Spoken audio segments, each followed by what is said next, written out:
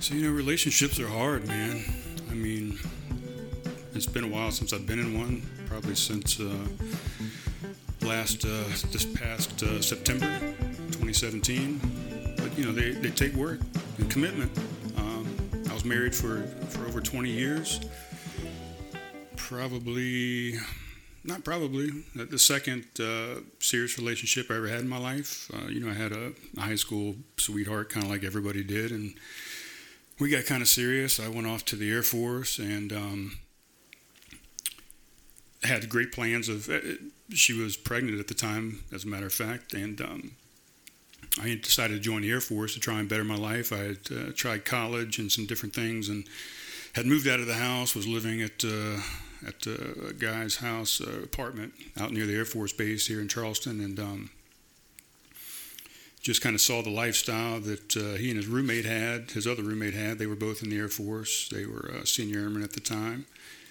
E4, for those of you that like the ranks, because you don't know the different ranks for all the different branches. But so I would just see them come home every day, and I saw the money in their pocket. I saw the sharp uniforms they were wearing. I got to hear all the stories about all the fun stuff they did at work during the work day. They'd leave early in the morning. They'd come home 4:30, 5 o'clock in the afternoon, and we'd party the rest of the day, whatever. But just had great stories, and I just thought that the lives that they were leading and the money that they had in their pocket was just, it was inspirational to me. And I started asking them a lot of questions about the Air Force, and hey, what's it all about? Is it hard? How's the training? All the questions that a 19-year-old guy is going to ask. And they said, yeah, man, it's just great. It's a great job. It's great security. We have a lot of fun. We make some pretty decent cash. They pay us a housing allowance tax-free for this apartment that we're staying in. Just all these things. It just filled my head, and I was like done with college, man. I think I got an incomplete in pretty much every class that I went to, because I just never, I never went to them. That's the problem. So I got an incomplete. And pretty much everything there at Trident Technical College, I used to just cut all my classes and go out to the beach. I did get interested. I'm getting way off on a tangent here. I was talking about relationships, but I'll get to the point here in a moment. I was majoring in criminal justice. I had a minor in psychology. I really wanted to be an FBI agent or a narcotics detective at the time. I had some friends of mine that were doing some pretty hardcore drugs, and I had done some stuff. I mean, don't get me wrong, but I kind of left that scene once I left North Charleston and moved up to Somerville. And after my gang days, if you've listened to the Jana Riley episode, go back and listen to that episode. You'll hear all about the gang days, the gang that I was in. But what was my point? My point was, yeah, I'd gotten away from all that, and I had some friends that had kind of gone down a dark road. And I wanted to be one of the guys that fought that, because I didn't know any different at the time. I didn't know anything about drugs, about marijuana, about some of the benefits and some things. But anything could be abused. I mean, you can abuse water, you can abuse salt, you can abuse sugar, you can abuse caffeine. So anyway, I don't want to get into that big story. So I was going to college. Not really. I wasn't going to classes. I was getting incompletes. My parents gave me an ultimatum and said, look, we'll pay for one more semester, and that's it. If you don't buck up and kind of get good grades, then you're out of here. You either got to start paying rent, or you got to move out, or we're not going to support you anymore. So I said, all right, fine. Well, I'm not going back to school, and I'll just kind of move out. Then I kind of went and started staying with those guys that I was talking about. So anyway, I finally said, you know what, college isn't for me. I'm liking what these guys are talking to me about the Air Force, so let me go talk to an Air Force recruiter. So I did that. I went down to the recruiting office there. I knew I really didn't want to do anything except the Air Force. I had aspirations when I was a kid as being a Marine, because I thought the Marines were cool, they were tough, and the commercials were cool. And my grandmother at the time on my mother's side always told me, no way, no how, do not ever join the Marine Corps. Her husband was started off in the Navy and then transferred from the Navy to the Air Force and retired as a Chief Master Sergeant, an E9. So anyway, I went down to talk to an Air Force recruiter. I said, that's where I want to go. That's where it seems to be. That's where the intelligent people go. They have the most technology. They've got the best benefits from what I've been told. Of course, the Air Force recruiter backed all that up and just showed me everything that I needed to know. And I was already sold even before I went into the recruiting office, to be honest. So she didn't have much selling to do. I was an Air Force recruiter while I was in the Air Force too, so I know all about having to sell somebody on something. But she didn't have to sell me. I had my mind made up. I said, "Man, I got this girlfriend that I really love." You know, it was just my first love, is what it was. I happened to get pregnant, and I said, "I need to support this." So they sent me up to the MEP station up at Fort Jackson in Columbia, South Carolina, and I went up there and was doing my physical. Well, during my physical, some things came out that I mentioned that I shouldn't have mentioned, because my Air Force recruiter told me I shouldn't have mentioned them, and they ended up disqualifying me on morals,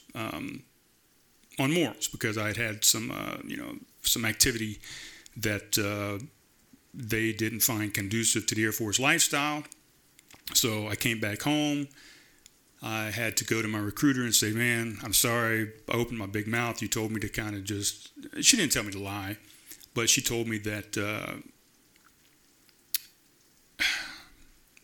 Anyway, she didn't tell me to lie, but, I feel like I'm a fairly honest guy. So once I got up there, I just I guess I got nervous and I spilled the beans. I had plenty of applicants do that when I was a recruiter as well. Some things just... anyway. So she said, "No problem, man. It's not a big deal. Yeah, we probably could have done without all that, but what we'll do is we'll do what they call a morals waiver." So I just they had to fill out some paperwork. I had to write a statement as to what the couple of things that were, what happened with a couple of things that I mentioned. I had to, get a couple character letters, from people, influential people at high school, coaches, teachers, whatever, that would write a letter standing up for my character. So I got all this paperwork together. I brought it back to the recruiter. I submitted it. They had to forward it up. I had to wait, a couple weeks for them to review the paperwork, send back whether it was approved or disapproved, and it came back approved. So recruiter sent me back up to the MEP station. I finished my physical. I got my guaranteed job as a physical therapy technician, and 2 weeks later, I was on a bus going to the airport from Fort Jackson Army Base, going to the airport to get on a plane to go to San Antonio, Texas. I'm not going to get into the rest of the Air Force story. That's a story for another day. But back to the relationship. So I get there, and a week goes by, a couple weeks go by. I finally I get my first phone call when I get there. Of course, I call my parents, and I think I called my girlfriend, but I think I was only allowed one phone call at the time, so I saved that for my parents. As time goes by, you get a little more leeway, you get a little more freedom, you get more phone calls, you get more time on the phone, and I end up being able to talk to my girlfriend eventually. Well, she tells me that she lost the baby and, had a miscarriage and whatever. So I'm like, okay, that's no big deal. I'll come back and, we'll figure all this thing out. So I end up graduating basic training with honors, all this great stuff.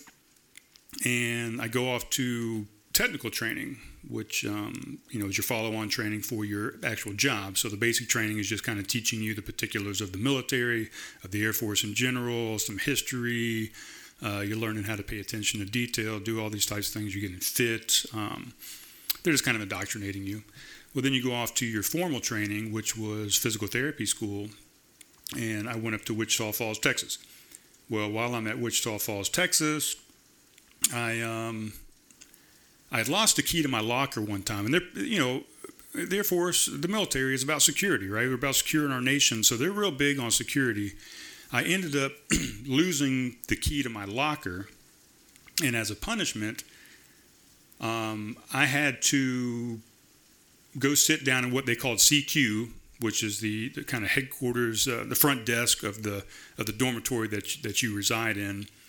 And they always had somebody at CQ. They were checking IDs when people came in to make sure that they were authorized to be in that building. So I'm down there doing my punishment on CQ duty, full uniform. Everybody else is out having a good time. They're in their civilian clothes. They're out dancing, drinking if they were of age already at that time, just having a good time. A couple, and my punishment was, not only did I have to sit there and check everybody's ID, make sure they're authorized to come into that building, but I also had to check everybody's keys and make sure that everybody had their keys on them like they were supposed to. So it was just, it was fun for these guys to kind of pick on you, but they were doing it for a reason. They were doing it to say, hey man, this serious shit that you're doing here in the Air Force. You can't be losing keys. You can't be losing, stuff to a $1 million jet fighter or whatever. So I could, I didn't have a hard time with it. I felt like I deserved the punishment. I didn't do what I was supposed to do. Well, all of a sudden, these two girls come in, wearing yoga pants, and they just got some T-shirts on, real cute little girls, and they're just having a good time, laughing, whatever. And I'm like, man, this one girl is super cute. So I'm gonna kind of have some fun with her here at the desk and just throw some game at her. And she kind of fell for it a little bit, and I could tell she was kind of into me, and we kind of had a little vibe going on. Come to find out, she was from South Carolina as well, so we kind of had a little bit of stuff to share as far as the state of South Carolina, places that we had been. Even some of the people that we knew were some of the same people and hung in some of the same circles, even though we were 2.5 hours away from each other our entire lives.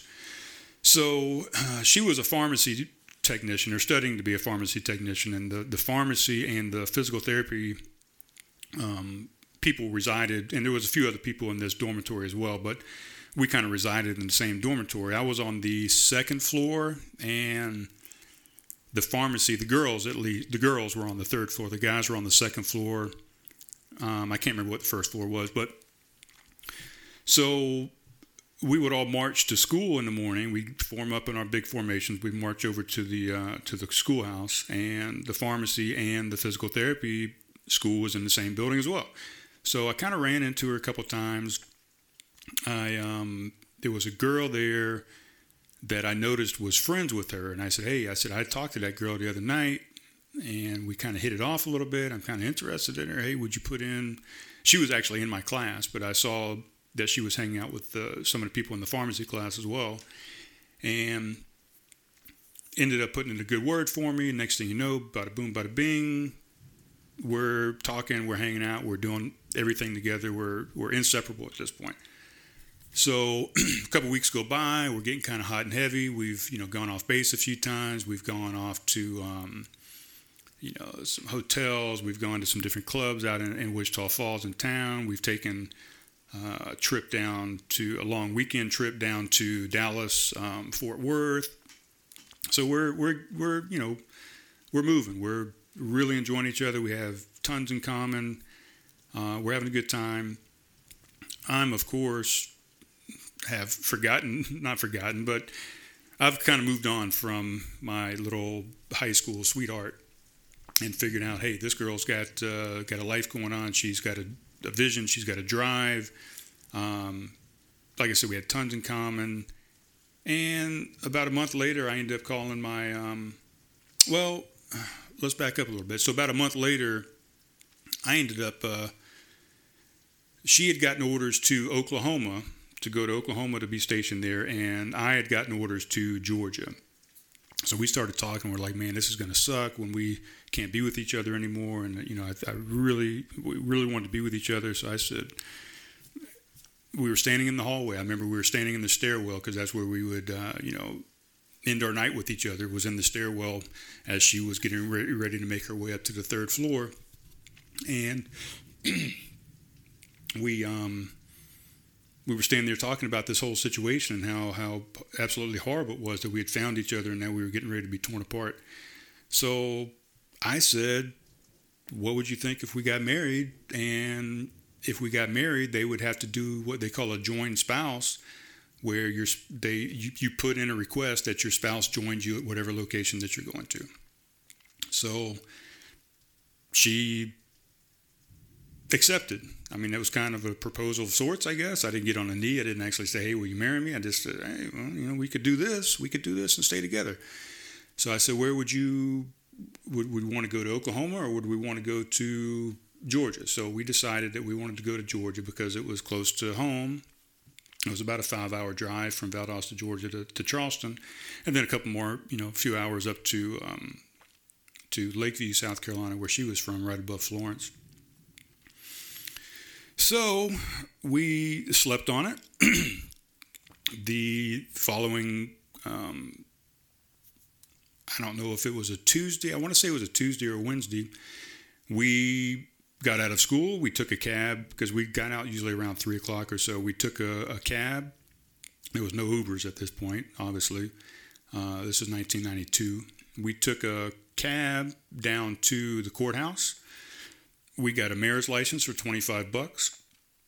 We made an appointment to go to the Justices of Peace. Oh, and by the way, we had another couple. One of the girls that came in with her that night, we had another couple with us that were doing the same thing. They'd known each other for about a month, and they were going to get married. So we decided we'd do it as a joint venture. They would witness our marriage. We would witness their marriage. All you had to have was 2 witnesses. So we all go down to the Justices of Peace. We get our marriage license for $25. We go to the Justice of Peace, and we get married. Now the fun begins, because now we all have to call our parents. We have to tell them, hey, we eloped, no wedding, sorry. You're not going to be invited to the wedding because we're already married. And then, of course, the dreaded phone call I had to make to my now obviously ex-girlfriend. Well, maybe not until I made the phone call, I guess, and made it official, but had to call her and say, hey, sorry, we had a great time, junior, senior year of high school, but I found somebody else and I've moved on and I'm actually married.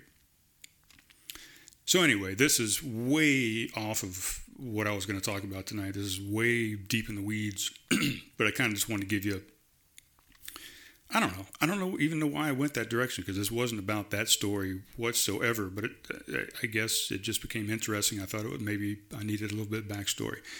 So we stood the test of time. The other couple that got married, they lasted, I think, 1.5 years, and they were divorced. We barely lasted 1 year, and then we barely lasted 2 years. And if you read my book, you'll kind of understand all this.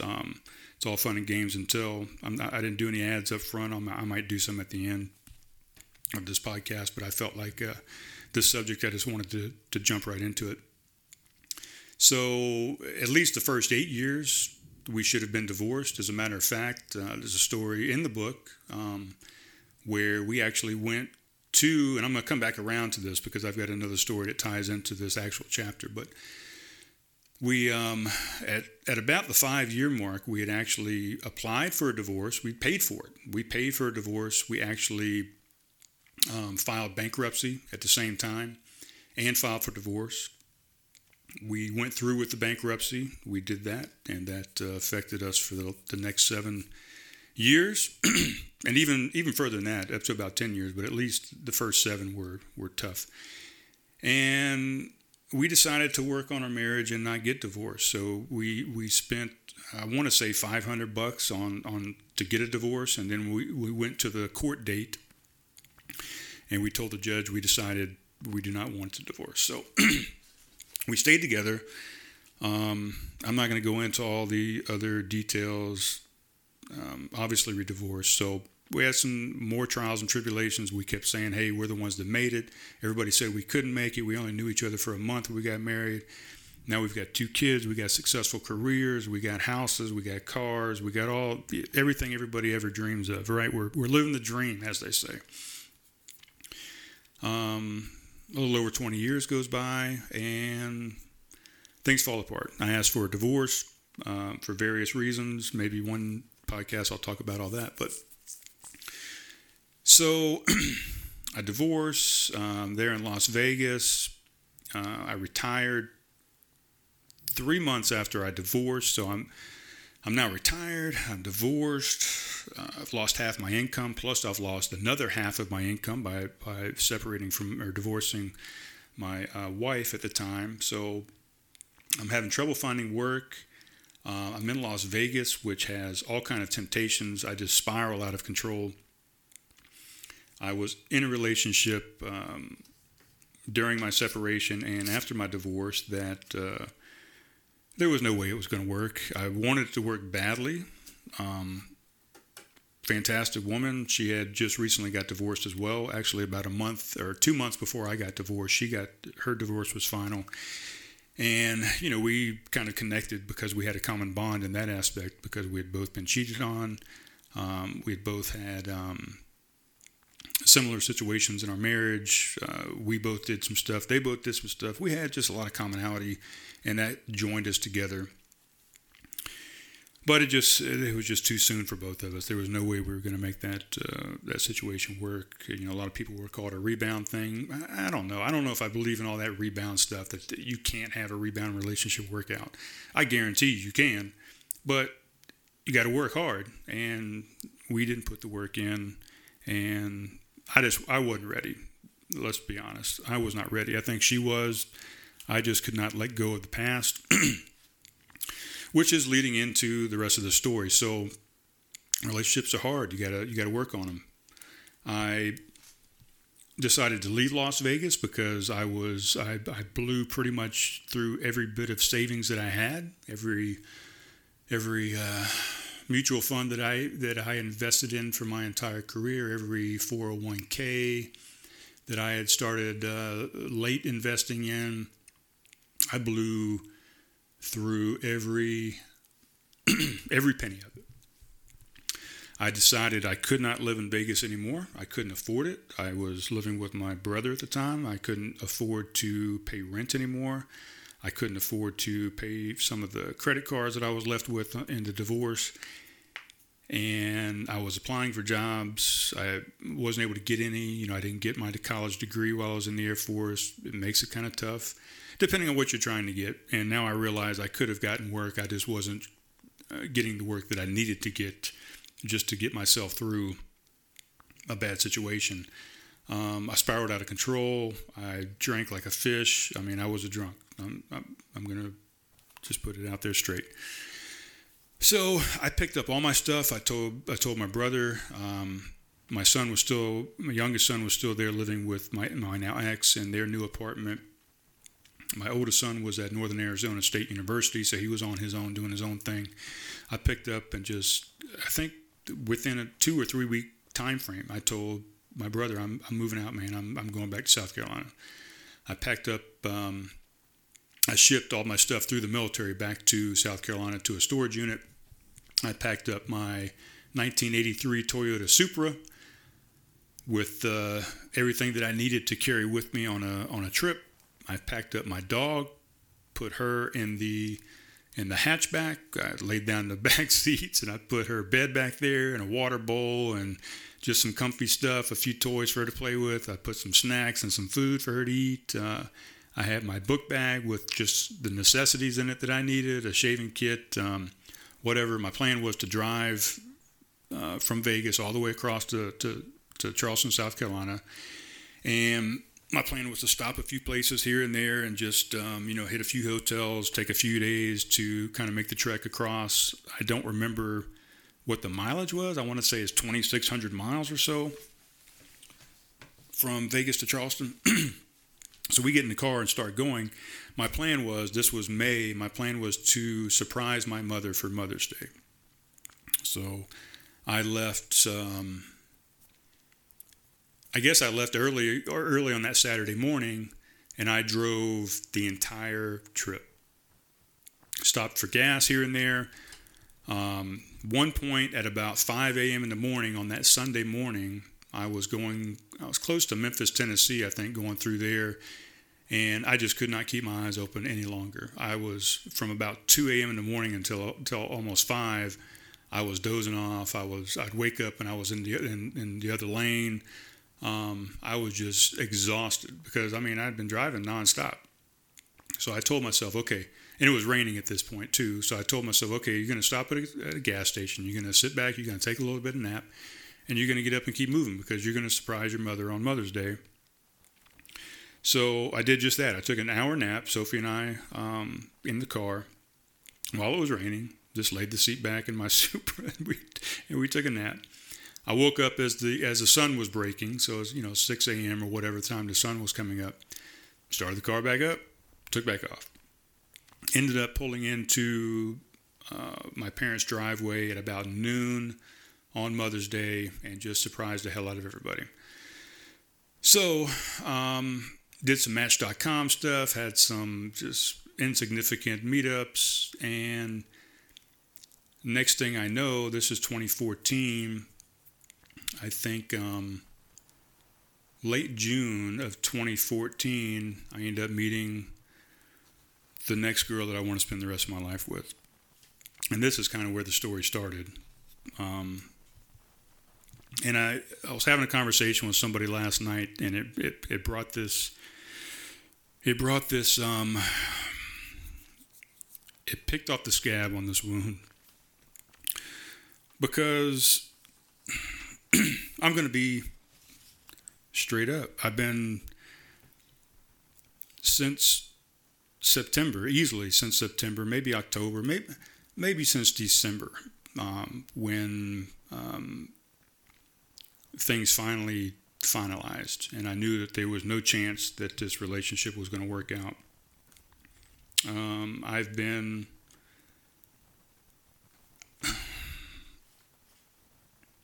trying to numb my pain with alcohol and it's marijuana. I'm going to put it out there. I'm not afraid to. I know it's not legal here in South Carolina, but you know it's here in South Carolina.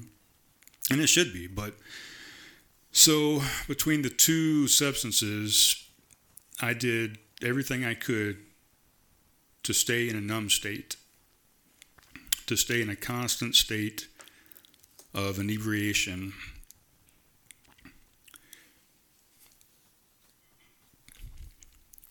So I didn't have to feel anything. I didn't want to feel. I was tired of feeling. I was tired of feelings. And I knew this was going to get emotional. And that's why I wanted to get it out of the way up front. Because I don't want to end on a somber note. We were together for on and off a couple of times for 2.5 years, pretty much. The first time we started this thing, it was, like all new relationships are, they're wonderful in the beginning. They're, you're just blinded by all these emotions that you're not really. I think you're seeing the person, but you're not really seeing the whole situation as it really is. You're seeing just the newness of it. You're seeing all the bells and whistles, all the hearts and the clovers and the rainbows and the sunshines and, you're seeing all that stuff. And I thought I was ready for all that. I thought I was ready for those feelings again after, only really a year after I'd been divorced. I thought I was ready. And, already I had kind of gotten used to being single already. I'd gotten used to going out and doing my own thing and having my own time and having time with my friends. Some would say they're not really friends. They were just acquaintances at bars. But I started hanging out that kind of continued, what I was doing in Vegas to a lesser extent. I was hanging out, just trying to meet people, just trying to hang out in town, trying to get a feel of the town that I had left for 20 plus years. And I'd made a lot of contacts. I made a lot of friends, and I had, places that I frequented often. And then all of a sudden, this, I don't want to call it a wrench, but this wrench comes into my life, and now I'm having a hard time balancing because it's new, and I'm not used to it anymore. I'm not used to a relationship. I'm not used to have somebody that's depending on me. And she has 2 kids as well. So I just wasn't ready. At the first incarnation, we called it version 1.0, original, right? I just wasn't ready. And I was having a real hard time trying to find the right balance of how can I still entertain and be with these people that I had met and some of these acquaintances that I had and people that I had befriended and had become confidants in my life. How do I now balance that with this woman and her 2 children that are expecting me to be there for them at all times? And I just couldn't balance that. I couldn't find a way to do it. I mean, I could do it, right? Of course I could do it. Maybe I didn't want to do it. Maybe I just wasn't ready to do it. So we ended up splitting up because of that, because my priorities weren't quite right yet. I was prioritizing going to the bar and hang out with all these people and having a few drinks and whatever, versus going and sitting with them and going out to dinner and going to this and that. I thought I was giving them enough time, but she was telling me I wasn't, and I wasn't listening. Fast forward, a little month breakup, maybe a couple months, I can't remember. Time gets away from you, but so I beg and plead. I'm like, come on, please give me another shot. I really think this is something. I really think this is what we both want. I think it's what we both need. Let's give this another shot. So here we go. Version 2.0. I go in. I'm really doing everything that I can to reassure her that she's my priority and that I'm not, that I'm done with the other lifestyle. I'm done with all that.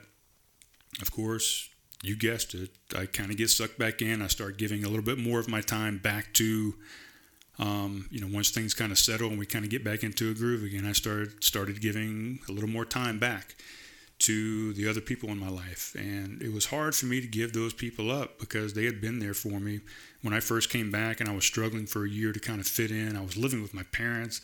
I was in a super depressed state. I've talked about it loosely on a couple podcasts, but there was some times, I didn't want to be around anymore in life. So I needed both of those. I needed both of those things. At least I thought I did at the time. I needed this relationship, but I also needed the relationship with these other people in my life. And again, I kind of lost my balance, and I kind of started going back to the other side. But this time I decided, here's a smart thing. Here's what I'll do. Here's the real smart thing to do is let's hide it from her. Because what she doesn't know won't hurt her, right? And I don't want to hurt her. I don't want to hurt her at all. So I tell her, I don't know, stupid. And I can't say it was young and stupid because I'm 45 goddamn years old, but I would leave, spend all night with her and then leave the house. She would want me to stay sometimes. Sometimes I would. But I would leave the house and say I was going back to my house, and I would leave early enough so I could stop back by these places to hang out with some of these other people that I enjoyed hanging out with. I was trying to still share my time, and I was lying about it. And I would not tell her that I went to those places because I didn't want to hurt her, and I thought I was doing the right thing. In my mind, in my convoluted mind, blinded by alcohol still, thought I was doing the right thing. I was just trying to keep her safe. I was just trying not to upset her. I was trying not to hurt her, and I was trying to still have that balance. And ended up biting me in the ass. She ended up finding out that I would do that, and she got hurt, rightfully so. And said, hey, I can't do this. I can't be with somebody because now you've broken my trust. So a few months go by. I stopped drinking completely, totally, cold turkey, giving it up. So I go and I beg her. I said, look, I'm not drinking. I'm not going to the bars anymore. I'm not doing it. You can trust me. I was stupid. I was only trying to not hurt you. Let's give this another shot because I love you, and this is what I want. Version 3.0. Things are going not so fantastic. Both of us walking on eggshells, mainly her. She is having a real hard time. She's put her guard up. She's put a brick wall back up. She is waiting for me to just go the other direction again. And I start to go the other direction slightly, ever so slightly. And I really didn't go the other direction. She thought I was going the other direction. The entire 3.0, she was ready for me to go the other direction. She didn't, I feel She didn't give me the fair chance that I didn't deserve a fair chance. Let's just say that I didn't deserve it, and rightfully so. She never could regain her trust in me, and we ended up ending it. Or she ended it. Said she couldn't do it. Said she tried. She really tried, and she couldn't. So the whole moral to the story is, in a last-ditch effort, I felt like I was going to make this into this big fairy tale, and because I really, really wanted to be with this girl. This girl was the one, and I talked to my parents about it. I talked to my mom exclusively about it. I talked to Siri. I'm not talking to you over here, buddy. I didn't talk to Siri about it, but maybe I should have done that. But I talked to my sister-in-law about it. I talked to a few confidants that I had and said, man, what do I do? What do I do? I really love this girl. I really want to be with her. I want to marry her. We had talked about marriage. We had talked about moving in with each other. We had talked about what do we do with the kids and what school do they go to and whose house do we move into and whose house do we sell. We talked about it. All this stuff. I just screwed it up. And I told myself, and my mother even thought that it would work as well. She gave me her great-grandmother's wedding band and engagement ring and told me to go propose to her. I said, I'm going to. I said, I love her. I said, I'm going to. And she said, you really think she's the one? And I said, yes. And she said, well, here's this ring. Go do it. Go get the girl. Long story, real long story. I don't even know how long I'm into it. But long story short, she said no. She said no. And I mean, I don't blame her. You know, why would you want something that's uncertain? I mean, I guess all marriage is uncertain. All relationships are kind of uncertain. But when it's been broken that many times, it's hard to put those pieces back together. So yeah, since relationships are hard, they're tough, and you gotta be willing to put in the work, and you have to listen. I did not listen. It took me too long. I tell you, 100%. I was ready on version 4.0. A coworker of mine had turned me on to a book called The 5 Love Languages.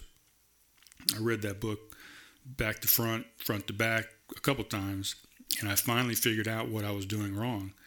If you haven't read that book, go get it on Audible, whatever, listen to it. It's a fantastic book if you're in a relationship, if you want to be in a relationship, if you're married, if you've been married 50 years. Get this book and find out if you're speaking the language of your significant other. I was not. All 3 versions. I was not speaking the right language. I thought I was speaking the right language, but I was speaking Chinese and she was speaking French. So version 4.0, I was ready. I had the tools. I had done the self-help and gone out and gotten the knowledge that I needed to make a relationship work. And I was ready to give up everything and anything to marry that woman. And she turned me down, and I can't blame her. I can't blame her. So back to the moral of the story is I've kept myself numb since probably December. And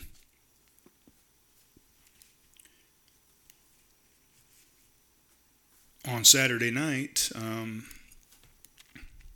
all these feelings came up again, and I was drowning my sorrows as I normally would. And instead of doing it in the safety of my own home,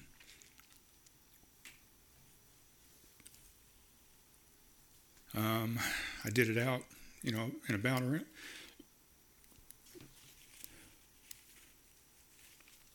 around town a few times, a few places, and really, really tied one on. I don't know why I'm saying all this, but this is not really what this podcast is about. It's about crafting conversations, but I want to be real with you guys. I want to share the good times with the bad times. And let's just put it this way: I drove when I shouldn't have driven, and I don't even remember driving home.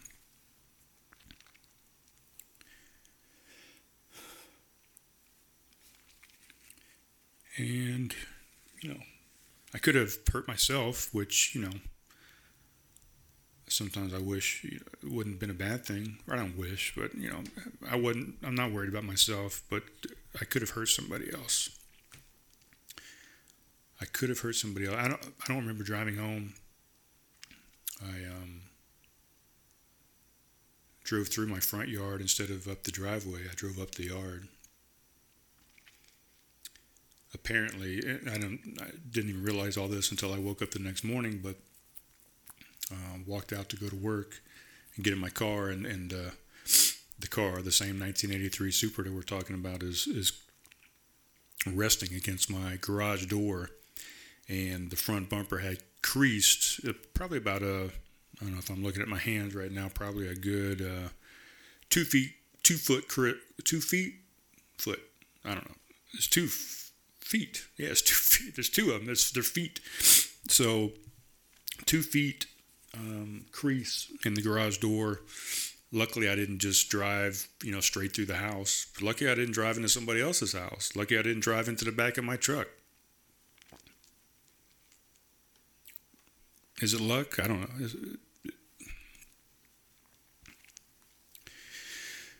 So, yeah. With all that said, and I'm going to talk about some beer in a minute, because I'm going to talk about some of the beers that I drank that night. It's a show about craft beer, loosely at this point. I think that's not the direction I'm going to keep taking this podcast. I'll talk about beer. We'll have some guests on that will talk about beer. We'll still have some people from breweries and what have you. But I think, the direction I want to take this podcast, since I've taken it over on my own, is it's a podcast for you guys, for the public out there. I want to help people. I want to tell stories like this one to maybe help, somebody else's relationship. That's why I wrote that book, back in 2006 when I published that thing. I started writing that thing in 2003, but took me a few years to get it done with. But I want to help people. That's what I want to do. And am I helping people by talking about beer? Maybe. I mean, that's probably helping somebody, telling them a good beer to drink, telling them a good place to go have a beer. But I want to take it more in a direction where I can motivate, I can inspire. I can let people know that you can make mistakes. You can come back. You can make mistakes and come back. But sometimes you can't come back. And I could have not come back the other night. I could have made somebody else not be able to come back by running into them, by hitting them. And then, now I was driving home tonight. I started my new job at, and by the way, I'm not drinking. That's kind of the moral to the story. I was driving home tonight from my new job. I worked all day at the coffee shop, and then I went over to Homegrown Brew House. It's a brewery, or a brew house. It's got, I've talked about it many times. Every podcast, I think, now still. I've talked about it, and I'm going to work there. I'm not afraid to work at a place that serves beer, and I'm not going to drink. Will I not drink forever? I don't know, but I know I need to reset my life right now. I need to, I drove home tonight, and I'm thinking about the people that I could have killed, and I'm thinking to myself as I'm driving home sober, which, let's be honest, it hadn't happened very often. Like I said, since December, but I'm driving home thinking to myself, as I'm sober driving home, how many people around me right now are as drunk as I was the other night? How many people are out here putting their lives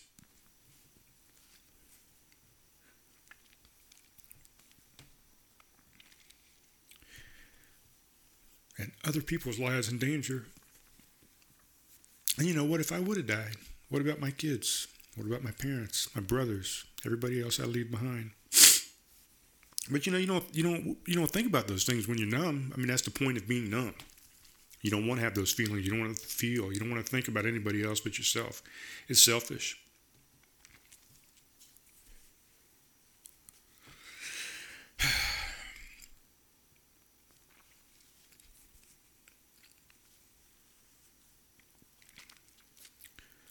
So anyway, that's where I've been the last few months, 9 months, whatever. So relationships are hard. That's all I was saying. That's all I started off with, was relationships are hard. I had not intended to go into any of that except the story about me asking a girl to marry me and her turning me down. That was really the only point of the story. But then it got out of control, guys. So, and now we're 48 minutes in. I wasn't even going to do a show tonight. Like I said, I worked all day. I'm what time is it now? I am 25. I'm 26 and a half hours into a fast, to a water, black coffee, and tea only fast. I'm trying to detox. I'm trying to reset. I'm trying to feel again.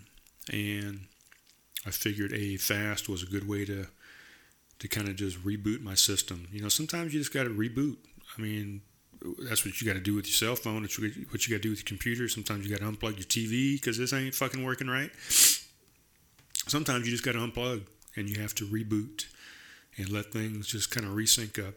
And that's what I'm doing right now. And, same thing with this podcast that I started with Caleb.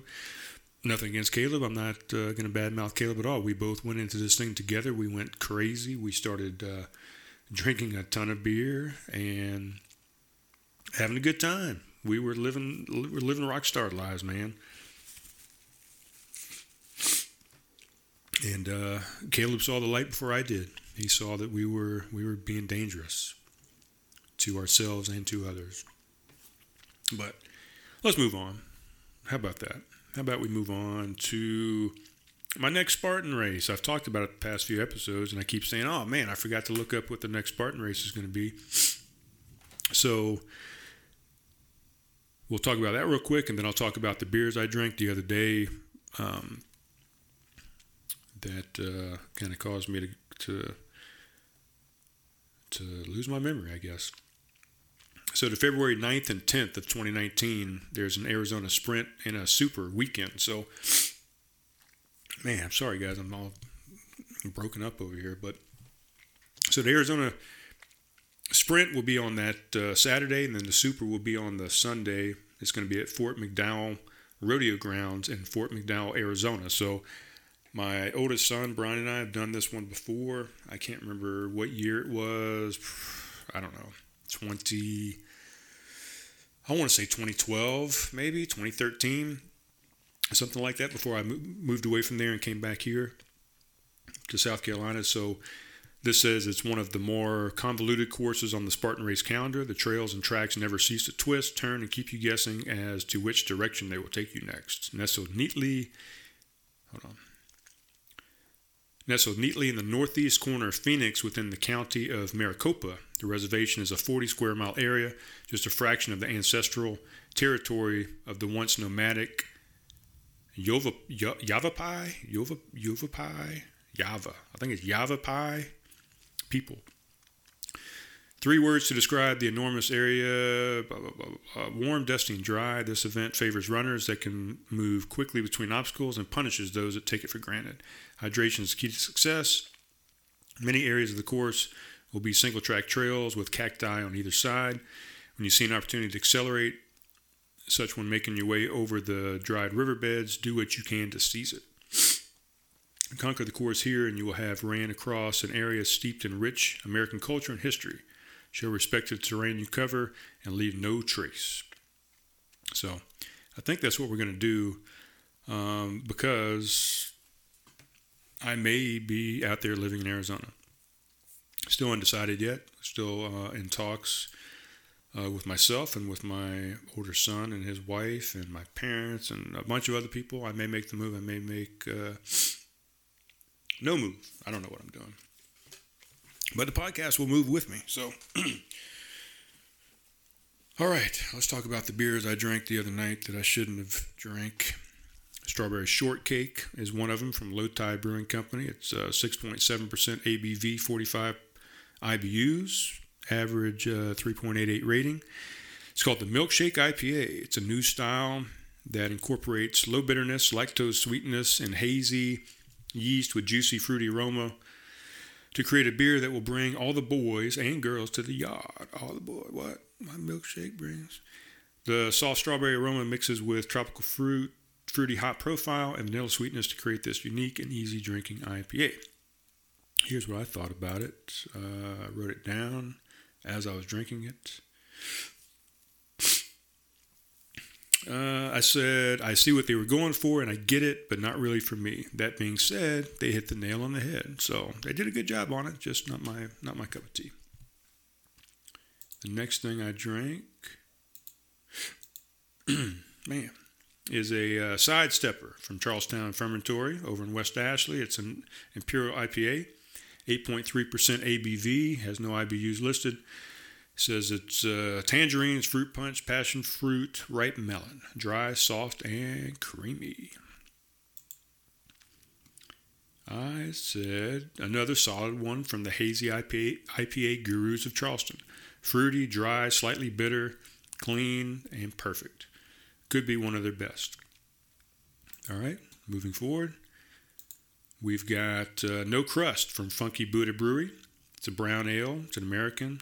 Where is Funky Buddha? Let me take a look here. I'm sorry, I keep sniffing, man. It's Oakland Park, Florida. All right. Let me go back. No Crust. This little peanut gave PB&J a fresh new look. No Crust is a bready brown ale that sandwiches the aroma of creamy peanut butter and a fruity, fresh reminiscent of mixed berry. I'm sorry. Let me put my glasses on. This little peanut gave PB&J a fresh new look. No Crust is a bready brown ale that sandwiches the aroma of creamy peanut butter with a fruity finish reminiscent of mixed berry jam. One taste will envelop you in waves of nostalgic flavor. Just don't forget to cut the crust. I never cut the crust on my PB&Js. Put that out there. What did I say about it? Smells exactly like a PB&J. It tastes a little more jelly than peanut butter, but close to a perfect balance. Peanut butter finishes quite a few seconds later. Damn, this is delicious. That's what I said. I had two more here, guys. These were all at Cafe Craft over off of Dorchester Road. Fantastic place, 17 beers on tap. You can get half pours or 10-ounce pours. You can get pints. You can get tasters. You can do flights, all that good stuff. They got some food down there, too. This is from Third Rock Brewing Company, Continuum. Third Rock is Trenton, North Carolina. I'm not even sure what Trenton, North Carolina is. I think we've talked about it before on another podcast, though. It is 8% ABV, no IBUs, average 3.76. A decadent dessert in a glass. This creamy coffee porter rakes up your senses with cold brew coffee flavor and it ignites your desire with rich chocolate notes. What did I say about it? A little too bitter on the coffee. Not bad, just had better. Chocolate porter might be a more appropriate name than a coffee porter. Chocolate porter might be more appropriate and had more chocolate, I thought. Last one here, guys. This is a Rise and Fight Again IPA from 13 Stripes Brewery. 13 Stripes is out of Taylor, South Carolina. Maybe that's the one we've talked about before, Taylor's. This one is 6% ABV, 60 IBUs, average rating 3.73 on Untappd. It's an IPA brewed with Azacca, Mandarin Bavaria, and Cascade hops. We fight, get beat, rise, and fight again. It's a quote by Nathaniel Green there. What did I say about it? I don't remember saying much about it. I said nicely balanced and very well done. That's all I said. So, there's the beers I drank. Now, what am I drinking tonight, guys? Tonight, I am drinking out of Gatlinburg, Tennessee, from the Spice and Tea Exchange, Iron Goddess of Mercy tea, one of the most prized Chinese oolongs. This semi-oxidized tea can be re-steeped 3 times, producing a naturally sweet infusion of delicate touches of spring. So, just drinking an oolong tea tonight, guys. That's all. I crafted it myself. I brewed it myself. What else do we got here? So I talked about all the beers.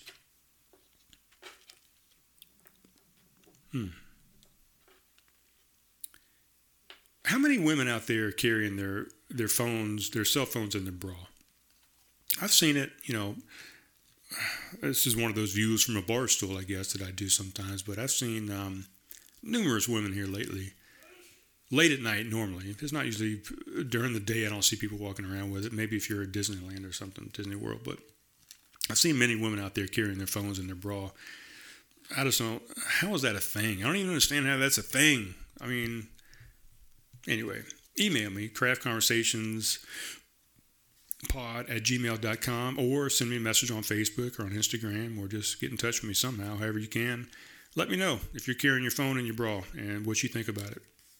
If it's a thing, if you like it, if you don't like it, just tell me what you think about it. I had a memory show up on Facebook the other day, and I kind of like how sometimes you don't want to see the memory that shows up.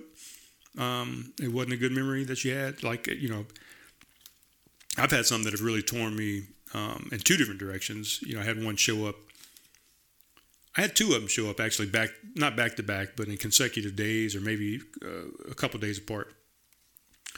One of them, and this is not even where I was going, but one of them was a hike that I did with my ex-wife in the Harding ice fields up in Alaska.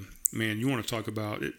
If you can ever make it to Alaska during the summertime, you have to do it. Without a doubt. Forget all the salmon fishing, forget all the bear hunting, forget all the moose looking, forget all the backcountry snow skiing, forget all the Iditarod, forget all that stuff, man. Forget Sewards, forget the wildlife, glacier tours. Get your ass up. Get in shape before you go up there, if you're not already in shape. Get your ass up there and go to the Harding ice field. Hike that hike. It's about an 8-hour hike up and back. You can sit at the top as long as you want, but up and back, it takes about 8 hours. That thing is phenomenal. So that was one of the pictures that came up, was us, a group of us. I think there was 8 of us that went that day, sitting at the top of this Harding ice field, and all you see is just an ice field of glaciers as far as the eye can see. You're at the top of the world, you feel like. I mean, you feel like you couldn't go any further. Obviously, you could. There's other places that are a lot taller than that. But you start off at the ground level. It's almost like you're in the rainforest when you start off. And then as you gradually go up, you start getting less and less foliage. You start getting less and less trees. The trees start getting shorter. Next thing you know, there are bushes. Next thing you know, there's no bushes. You got rocks. The next thing you know, you're climbing across a glacier. And the next thing you know, you're going through some snow. The terrain is just ridiculous. The different terrains that you go through and the different scenery that you evolve through up, and then you reverse it on the way down. So it's just, oh my God, it's probably, I would say, besides the 50-mile ultra marathon that I did in Hope, Alaska, that's probably the best experience that I had while I was in Alaska. The best. And we did a whole bunch of things in Alaska. I mean, we were up there 6.5 years. I can't begin to tell you, and maybe I will. Maybe I'll have a whole show about what we did in Alaska. But top 2 things in Alaska: Harding ice field. Get up there and do it. A few days after that, so my ex-wife's in there, so that's why I'm saying it's best memory. But now it's kind of a bitter memory as well. Maybe it's not a bitter memory. I don't want to say that. It's a fantastic memory, whether or not my wife was in the picture or not. The next one that I see is probably the best time I had in Hawaii. Again, with my ex-wife and both my kids in Maui at Kanapali Beach Resorts. And we took a picture out. We were doing a luau and took a picture together. My favorite picture we have ever taken together ever in the 20 plus years that we were together. My favorite picture. So I'm like, come on, Facebook, what are you doing to me over here, man? What are you doing to me? And I mean, yeah, what are you doing to me? So to get back to my original story, and I'm just rambling tonight, guys, I'm sorry. And I'm sorry I probably put you in a horrible mood right off the bat. Hopefully I'm kind of lightening it up a little bit. Had another memory on Facebook come up the other day from where I ran the Mayor's Marathon. Did that marathon up there 2 or 3 times. 3 times. And I don't know exactly if this was the one or not, but I've run a lot of stuff. You know, I put a picture out there the other day, not to brag and boast. I like to try and inspire people. I'm not trying to say, hey, I'm better than you and I've done all this stuff. What are you doing? I'm just trying to say, hey, look, man, look what you can accomplish. You can put yourself out there, get out there and challenge yourself. Get out there and show yourself that you can do hard things. Life really revolves around hard things. You have to have hard things. If you don't have hard things, you don't grow. You don't evolve. If you just live an easy, steady life, you're just going to grow stale. You're going to grow stale. You're going to start growing mold. You're going to get fat. You're going to get weak. You have to grow. You have to push yourself. You have to challenge yourself. You have to have hard times. You have to have these things. So this was a Mayor's Marathon. I'm not sure if this is the one or not, but the only time, what did I say before that? I kind of forgot. So I put a thing out there of all the medals that I've got, which are probably about a third of everything that I've ever accomplished in my life. From 5Ks to 1 milers to 5Ks to 10Ks to 8Ks to half marathons to triathlons to marathons to ultra marathons to, I don't know, name your thing. Spartan races, of course, rugged maniacs, devil dashes, warrior dashes, more ultra marathons. Anyway, this thing came out, the Mayor's Marathon, and I think this is the one I ran with a buddy of mine out in Alaska, and I'm not going to say his name. Well, his name's Jeff. He has a name. I decided to run this one. I think the other two, well, one I'd run with a buddy of mine, Orlando.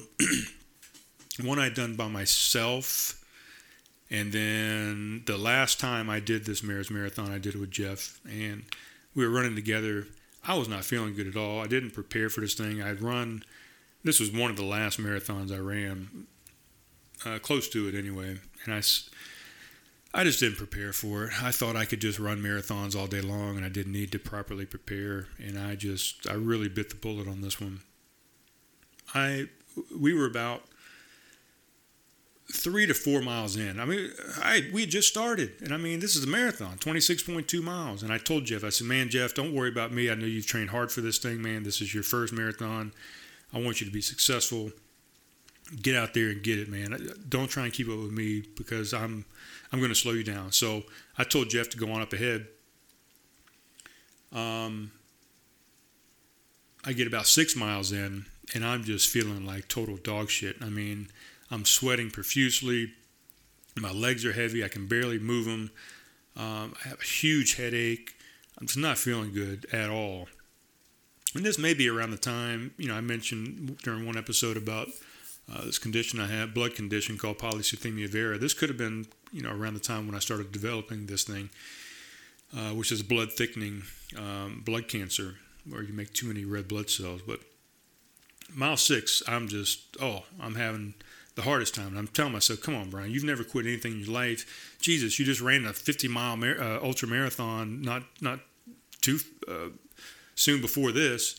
If you ran 50 miles, you're going to run 26.2 miles. Come on, get your ass up, get your legs moving, pick up the pace a little bit, get up this hill, take it one step at a time, one foot in front of the other. I had this mantra that I always used to say. I don't know who the original quote was from, but I know Dean Karnazarus, who was a world-class ultramarathoner and marathoner.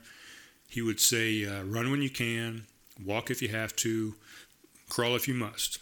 Just never give up. So that was the mantra I kept running through my head. Come on, man, you've done 50-mile marathon. Come on. Run if you can, walk if you have to. So I'd walk a little bit, I'd run a little bit. I wasn't crawling. So I get to 7 miles, I get to 8 miles, I get to 9 miles. I'm like, come on, just keep pushing miles, and before you know it, you're going to be at the finish line. I got to mile 13, and I quit. I told myself it's dangerous. Both my hands were numb, untingly. I felt like my traps were up in my ears, at the tops of my ears, almost at the top of my head. My head felt like it was about to explode. I was just super dehydrated. I had no electrolytes in me. I couldn't move another muscle. I got to mile 13 and I said, Brian, you did it, man. You did a half marathon today. Be proud of yourself, but you're going to have to quit.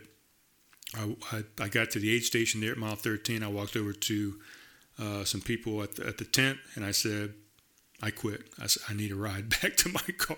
I'm done. I can't go another 10 feet. So they ended up getting on the walkie-talkie. They had me sit down. They fed me water. They were putting cold compresses on me, trying to cool me down. My body temperature had gone up to about 100. And they ended up taking me down as we're going down the mountain. I started feeling better, of course. The fluids are in me. I start cooling. My core body temperature starts going down. And they said, you want us to take you to the ER on the base? And I said, no, just take me to my car, man. I'll be fine. And I get to the car, sat there. My hands are still numb and tingling, and ended up calling my ex-wife, or wife at the time, and said, hey, I didn't make it. I know you're at the finish line waiting on me with the kids, and I apologize. I had to quit. So, moral of the story, that's the first and only time I've ever quit a race. I've always managed to somehow get myself across the finish line, whether I crawled across it, whether I walked across it, whatever. So, but there's no shame in quitting. I mean, sometimes you quit, man. You can't win every goddamn thing. You can't always make it across that finish line. Sometimes you got to just listen to your body, and you got to do what it's telling you to do. Now, with that said, a lot of times when your body tells you you need to quit, you're only at about 40% of what your body can actually do. It's your mind that's giving up on you. It's not your body. Your body can normally do it. Could I have made it to the finish line? Probably. I hit that wall, and I've hit many walls in the races that I've done, and usually you gotta get around that wall. You just gotta push through it. That day, I wasn't doing it. I gave up. So, Facebook memories, man, they can be good. They can bring some joy back to you. They can make you smile. Sometimes they can make you cringe. Like, ooh, I shouldn't have done that. That was a bad time in my life. That was a bad relationship. I shouldn't have been with that person. No, that was horrible. But most of the time, Facebook gets it right, man. They send you a pretty good memory, and it makes you smile, makes you nostalgic. I've talked about this before. It can bring back a smell. It can bring back the temperature it was that day, how the sun was, how the clouds were in the sky. You're a time traveler. You can go back in time. We just haven't quite invented the machine to physically take you there, but you can go back there in your mind sometimes, and that's okay. People say, forget the past. Go back and you can go back in the past. Do that quite often, because there's some amazing things that happen in your past. There are some fucked up things too, but sometimes you got to look back at those and say, oh, I remember what I learned from that time. And you move forward. Then you move forward. But look back sometimes and just take a look and say, oh, yeah, I did that back there. That's cool. But now look at me now. So, that's all I got, guys. I'm worn out. I got to edit this thing and put some music on it or whatever. I don't even know if it's good enough to put out. I'm going to go back and listen to it before I even do any of that and make sure it's what I want to put out there. But, I try and live with no second takes, no filter. And this was definitely unfiltered tonight. I've got other stuff written down here that I wanted to talk about. I will mention one thing. A girlfriend of mine wanted me to mention the military suicides, man. It was a big thing while I was active duty. And, man, I don't want to end on a somber note, but 22 military members a day commit suicide. It's a big number. we need to be helping these people. We need to be supporting these men and women in uniform and making sure that they're safe, because they're making sure that we're safe. And I've known a couple that have ended their lives, so it makes me emotional one more time. But I don't really want to end on that note, but that's the note I'm going to end on, guys. So I hope this was entertaining, informative. Maybe you learned a little something. Maybe it hit a nerve. But I don't know. Maybe it'll make you think. Talk to you soon, guys.